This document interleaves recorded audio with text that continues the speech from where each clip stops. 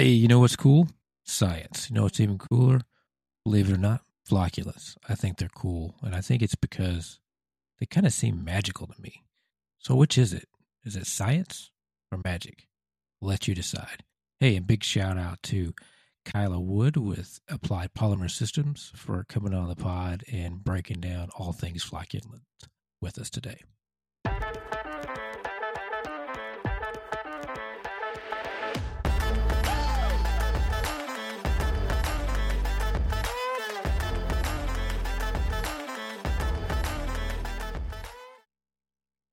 Hey, everybody. Welcome back to this episode of the Stormwater World podcast. We're going to talk flocculant today, and we've got the perfect person to lead us down the flocculant path. Let me introduce Dr. Kyla Wood. She is the technical director at Applied Polymer Systems, where she utilizes her expertise in aquatic toxicology and polymer flocculants to inform and train erosion and stormwater professionals, applicators, engineers, planners, and government organizations on safe and effective flocculant use. She holds a PhD from Clemson University and a master's degree from Northern Michigan University. Kyla, thank you so much for coming on the podcast today and being with us. Yeah, thanks for having me. So let's start off. Tell us a little bit about yourself and what you do, and then we'll kind of dive into the awesome world of flocculant. Sure. Yeah. So again, I'm with Applied Polymer Systems, and I really I kind of grew up in this space, and it's kind of Applied Polymer Systems has really driven the course of my career and my path. In that we're a family owned and operated company, and so the technology, the flock logs, the silt stop for water treatment, they actually came out of my father Steve was working for mining companies in Southeast Alaska and was using that technology to treat metals and turbidity in mining effluent. What he saw down in the southeastern United States is that they had a lot of clay soils and they had a lot of BMPs that weren't able to effectively improve the water quality with those physical BMPs. So he packed us all up and the technology went down to the southeastern United States. And so I think I probably hit my first IECA at 12 or 13. Wow. Okay. That's awesome. You had no choice. You were locked in from, oh my gosh. That's amazing. Yep. High school work study was doing flocculant and soil samples. Yeah. And then eventually you were destined to write a dissertation. There was no way around it. That's awesome. So I navigated away from, APS and did my master's and my PhD. But while I was doing that, I was still working on, using chemicals in a safe and effective way to manage water quality. So I was looking at treating toxic algae with different types of algicides and things like that. So it put me in a really good position to work with chemical treatments and water quality. And now I'm back at APS, and my father since passed away in 2016. But me and my sisters have been, picked up the torch, and we're still moving forward with APS. He's got to be so proud. That's awesome. I think, yeah. Mm-hmm. Kudos to you all for carrying it on. I mean, that's amazing. What by chance, what did you write your dissertation on? I feel like anybody that has their doctorate, we need to talk about it for a minute, because congratulations to you, because it's just, people see that. I don't think everybody realizes the amount of work that is. What did you write your dissertation on? Yeah, so I spent a couple years in some farm ponds at Clemson University, and I was researching how to use different types of algicides to treat toxin-producing blue-green algae and see how it affected how the toxins were released from the algae and how they, hung around in the environment. So basically, I did research on using algicides to manage toxin-producing algae. Wow, that's so interesting. But I could talk. We could talk about that some more. But we've got goals today. We've got goals, Sure. And so the first thing is to really, let's break it down. I think the word flocculant is thrown around a little bit, and the stormwater industry, and I think it is a very important. Um, I think it's important just in general. All I know about flocculant is that it helps me with my swimming pool, and I am very grateful that it's out there and that I can keep Sure. my pool nice and clear. But I know that is not what we're gonna. That is not necessarily what we're talking about today. So let's just let's unpack what flocculants are and kind of why we should use them and just kind of the basics. Let's start 101 for everybody, if you would. Sure. Yeah. Just to make a note on that, it's just kind of a funny point is that we had a swimming pool in Georgia when we were growing up, and I will say that there were certainly some flock logs being tested. Hey, that's what I'm talking about. So Like it's various family owned schools. business. Of course, Yeah, you're gonna test in the backyard. Of course. That's so awesome. Can, various do you schools. have any? Do you have any small? Do you have anything like that that would help somebody out? No, I'm playing. I'm playing. Unfortunately, I have not Don't let me squirrel off onto my pool problems, Kyla. I will cry on your shoulder. It is, actually our salt water is way better than our chlorine was. So I'm so happy to have a salt water pool now. It's been a lot easier, but I do like me some flocculant. But anyways, back to you. sure. Go ahead and let's explain everybody. Let's do the 101 on Yeah, flocculant use and what it is. right. So I feel like the words, flocculant, coagulant, polyacrylamide, polymer, a lot of these get used kind of interchangeably, and a lot of them are really similar. But basically, what a flocculant is, and what I'm going to be talking about today with the products that we have at APS are polymer flocculants that are made from polyacrylamide. So basically, what a polymer flocculant is it's a very long chain molecule. It's a water soluble polymer that's able to bind to particulate in the water, like sediment and metals, forms them into bigger, larger particles that can then settle out of the water column or be captured. So basically, flocculation is just the process of making little particles into big particles so we can get them out of the water. I gotcha. And then I guess safety matters. I guess that's why all the testing. So like, Yeah. how does that lean into everything? So the reason that we use polyacrylamide, our company's applied polymer systems. It's not applied polyacrylamide systems. So we're open. We've worked with other types of flocculants as well, but the reason we primarily use polyacrylamides, which if you're familiar with flocculants for erosion control and stormwater treatment, you've probably heard of PAM or polyacrylamides. There's other polymers out there, so you've probably heard of, chitosan or maybe polydadmac or starches or cellulose. There's a lot of different polymers, but in our specific industry, we do so much work in the open environment. We're not in polyacrylamide is the same material they use in drinking water systems, wastewater, lots of different uses. But when we're doing work out in the environment on a construction site, we want to make sure we're using something that's going to be safe if it's discharged into a stream or some sort of receiving system. So anionic polyacrylamides have a very, very low toxicity, and so they're safe for fish. Again, they're drinking water grade materials. In some states, we've actually used them directly in streams or ponds and lakes. And so it's a really low toxicity, safe material. And that's why we specifically use polyacrylamides or anionic polyacrylamides specifically for stormwater treatment and erosion control. So that's interesting as far as like all basically all polymers, all flocculants are not created equal. Is that kind of what we're saying? Like you've got to be careful on what you're doing or the application to which you're doing it with and the different types of available flocculants that are out there. Would Yes. that be, am I Yes, understanding you? Okay. exactly. And so if you look at most of like the state, the cool thing about flocculants now is that, I mentioned that, we kind of started this over 25 years ago. And we came Yeah, that's down into an amazing. environment where nobody knew what this was. Yeah, Um, of course. it was like magic powder that, Right. It still yeah, is to me. Just so you know, it still is yeah, magic powder. To you, not so much. But and I think I'd like to think I speak for a lot of people. I think it's still magic powder. yeah. It does. I mean, it is. It does look like magic when you take a 500 NTU cup of water and turn it into near drinking water in 20 seconds. So it does. It is somewhat magical, Oh but yeah, that is magic. That's magic.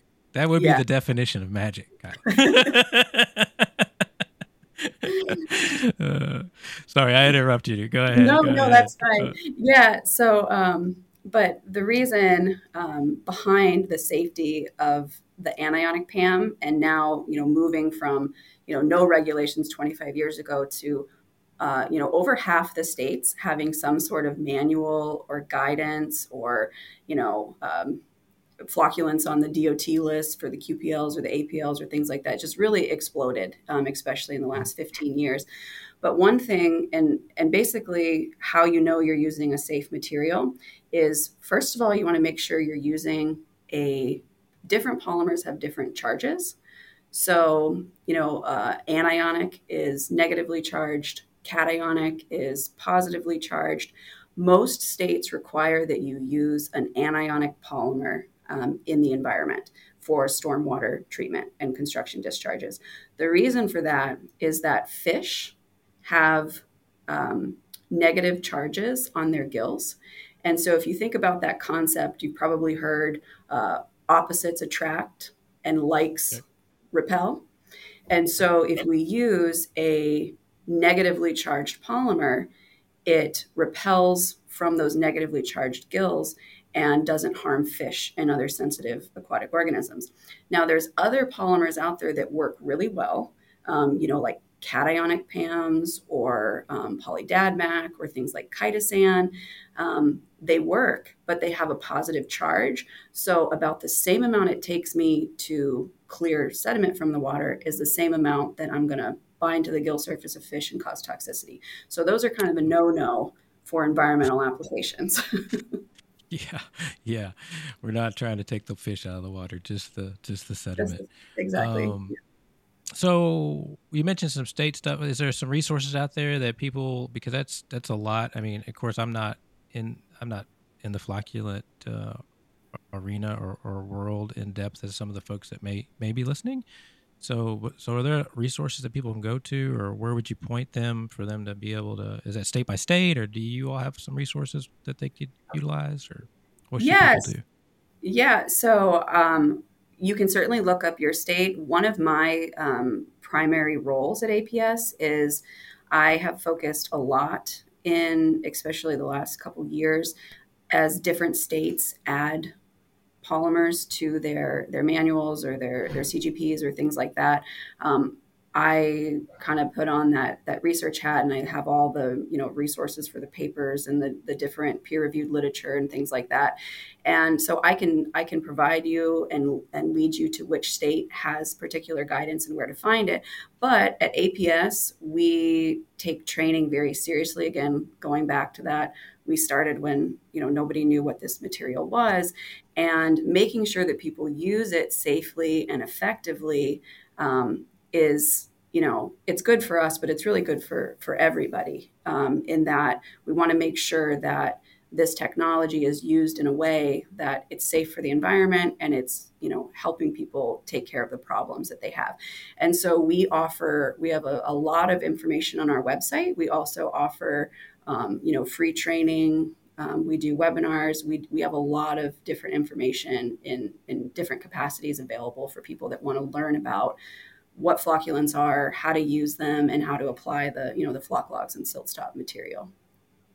I got you. I got you. So like she mentioned the website, and it's actually siltstop.com. So if you go to siltstop.com, that will take you to their website. And so in researching the pod, I was on your website earlier, and so here's the thing. So you think about flocculant, you think about demonstrations of that, and like you mentioned before, right? So you got the cup of water, it's got the turbidity in it, you put in the magic powder, and you spit it up, and then all of a sudden it's clear. Hey, awesome, right? And that's kind of where my brain stopped. So let's do this. We've got time. I didn't think about APS silk stop. It says that you can use it for dust control. Which, I mean, again, there may be people out there that go, there's Ty showing that he's not very bright again.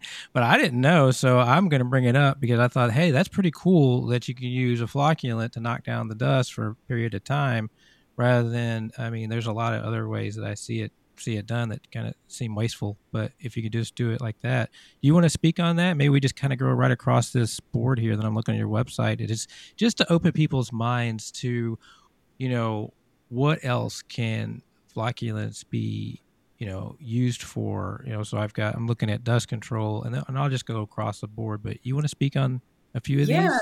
yeah. So that's a really great point. I think a lot of times we get, the main applications that you hear about is, there's terrestrial applications for erosion control and soil stabilization.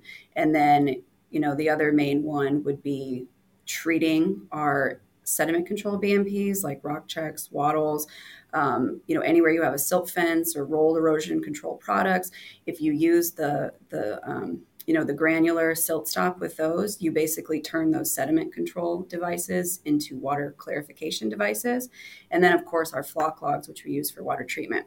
So those are kind of our bread and butter that we almost always talk about, and that usually takes up the most time. But like you said, there's a lot of other things Yeah. that the flocculants can do that maybe we don't always put out there. But dust control is one of them. I like to say again, it's all about that agglomeration and pulling those particles together. So it's the same concept. If we have issues with dust, we can we can use a water truck to apply the granular silt stop or the liquid silt stop, and basically it'll hold those particles in place to prevent them from becoming airborne. And some of the benefits of that is you might know for dust control, typically you're using salts, magnesium or calcium chloride and things like that. They're really effective. They're hygroscopic. They pull all the moisture to the soil surface and it cuts that dust down. The problem is I'm in Michigan. I live up in Marquette, and in Michigan in the Midwest is we use a lot of salt for our highways in the winter, Mm-hmm. and so if you use too much salt, that also enters receiving systems and salts the streams. And so a polyacrylamide is a really great non-salt option for knocking dust down. Awesome. Awesome. And then you also have on here, you've touched on, I think, three of the four, but you've got on here demucking, which I thought that was an interesting use of the of the product as well, Yeah. where you're trying to remove something and you don't want it dripping all over the place, and so you can kind of solidify it a little bit. Am I understanding that on a kind of a Yep. uh, So cursory demucking. level? Yep, that's another one that we do on a regular basis, but just isn't as isn't one of the biggest applications. But this is a really it's a very interesting visual. I wish I had brought some sample cups. I could show you how that looks. It's all right. But Most of this is a pod. I mean, it is going to be on YouTube too, but I always feel bad for those folks listening when we start getting into the visuals because they're like, now I got to go to YouTube. oh, gotcha. Yeah, So you're good. You're good. Go ahead. yeah. So when we dewater, a basin, and we have all that really high water content in our sediments, those can be really difficult and time consuming and expensive to remove. So if we use a flocculant, the flocculants, these ones are water soluble. There's actually other types of PAMs that they call them cross-link PAMs, and they'll absorb water, and that's what they put in like sweatbands and baby diapers. We're not using those ones Oh, specifically, but the ones that we are using do still absorb some water. And so when we mix it in with the sediment, we absorb some water, we bind with that sediment, and we can form that really, really thin, unmanageable muck and basically create a really thick material that you can just scoop up and haul away. Um, we've actually had people take demucked sediments, and I think they did this in Florida for a while. They would take those sediments that were treated now with polymer, and they would spread them out on the sides of roadways and use them for stabilization and help to establish vegetation. So nice. All right, cool. So let's talk about the future then. So if I'm assuming 25 years of tinkering in the backyard pool, and then obviously in more sophisticated labs at this point. There's got to be things you're working on. I mean, is there anything out there that you can actually talk about that's not like, I don't want to spill the beans or anything, but just things that you're working on, future, or what you see future wise as far as the world that you're in, and what you guys are striving to do, or what you see, whatever Sure. you can, whatever you can speak of that's not going to get you in trouble, right? That's, Yeah, obviously everybody, a lot of times, you don't want to let out, oh yeah, we're working on this product, and like, oh, I should have said that, but sure. um, Yeah. Yeah, no, so it's interesting in the United States because as I mentioned, there's some states that have really clear guidance that have been using mhm, this for a couple decades. And then there's other states that, have no guidance and maybe kind of sparse use. And so in the last 5 to 10 years, every couple years we see a new state adding this to their toolbox because they realize, again, with those physical BMPs, we have those really small particles. They just can't get the water quality with the physical BMPs. So really, there's a lot of room just across the US is that we are working to still train and educate and help people in these other areas of the US that maybe aren't familiar with flocculants, but really need flocculants to help them get their water quality where they want it. So we're still working kind of from the ground up in a lot of areas to train them how to use these materials, kind of the way that we've been talking about today. In terms of new products, I mean, there's lots of ways to use the flocculants. We didn't really get into how to use them effectively. oh, We cite, well, we let's do cite it, go ahead, yeah, so yeah, we please. site test and match our different polymer formulations to each soil or water, usually aiming to get it somewhere around 20 NTUs with a site matched polymer. We make sure how long it takes. It takes about 30 seconds of mixing and reaction to fully form those flocks so they'll settle. And so there's a few things we want to do on site to make sure match it, get enough mixing and reaction, get enough of the material in the water. But once we have the basics of how to use the flocculants, you can use them in, especially the flock log, which is the gel log, the block product. You can Okay. put it in open channels. You can use existing stormwater conveyances. So you can put it in, an inlet or a pipe. We put them in pump and pipe systems. And so, we're always working at looking at new types of BMPs and ways to implement the flocculants.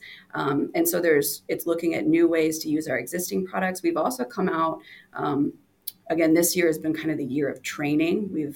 It's just been kind of exploding the interest in flocculants. So we've been working with a lot of different people just on the basics this year.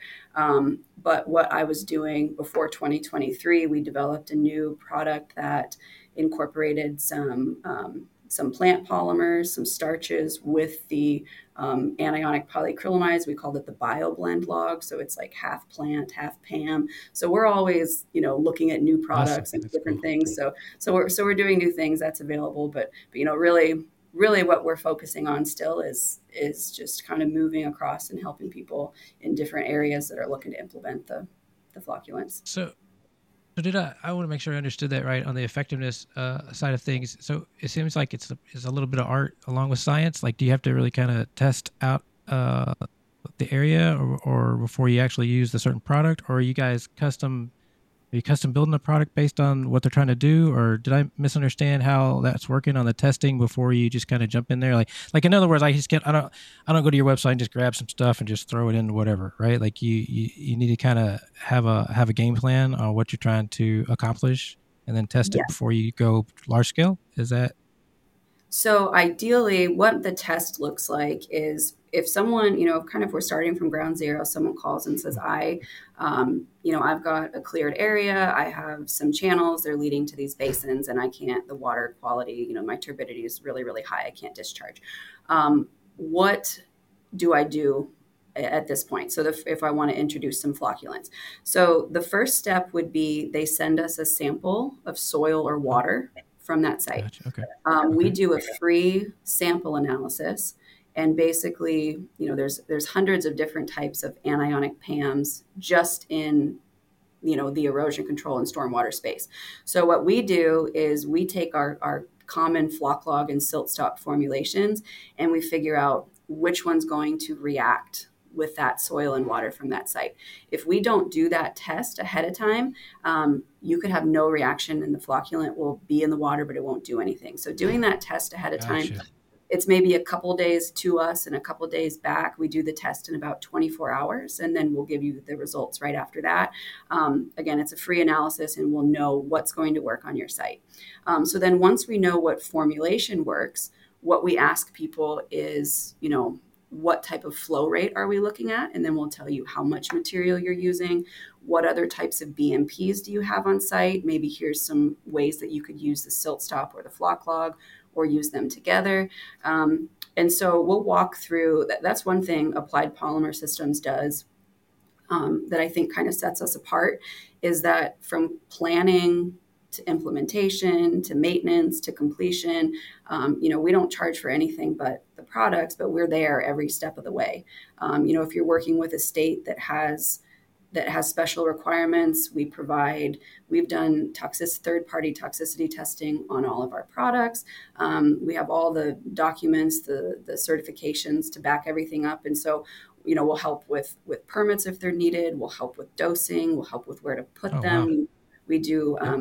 we'll do a virtual, we don't do a ton of on-site work. We do occasionally, but we actually do, um, virtual meetings where we'll walk through a site.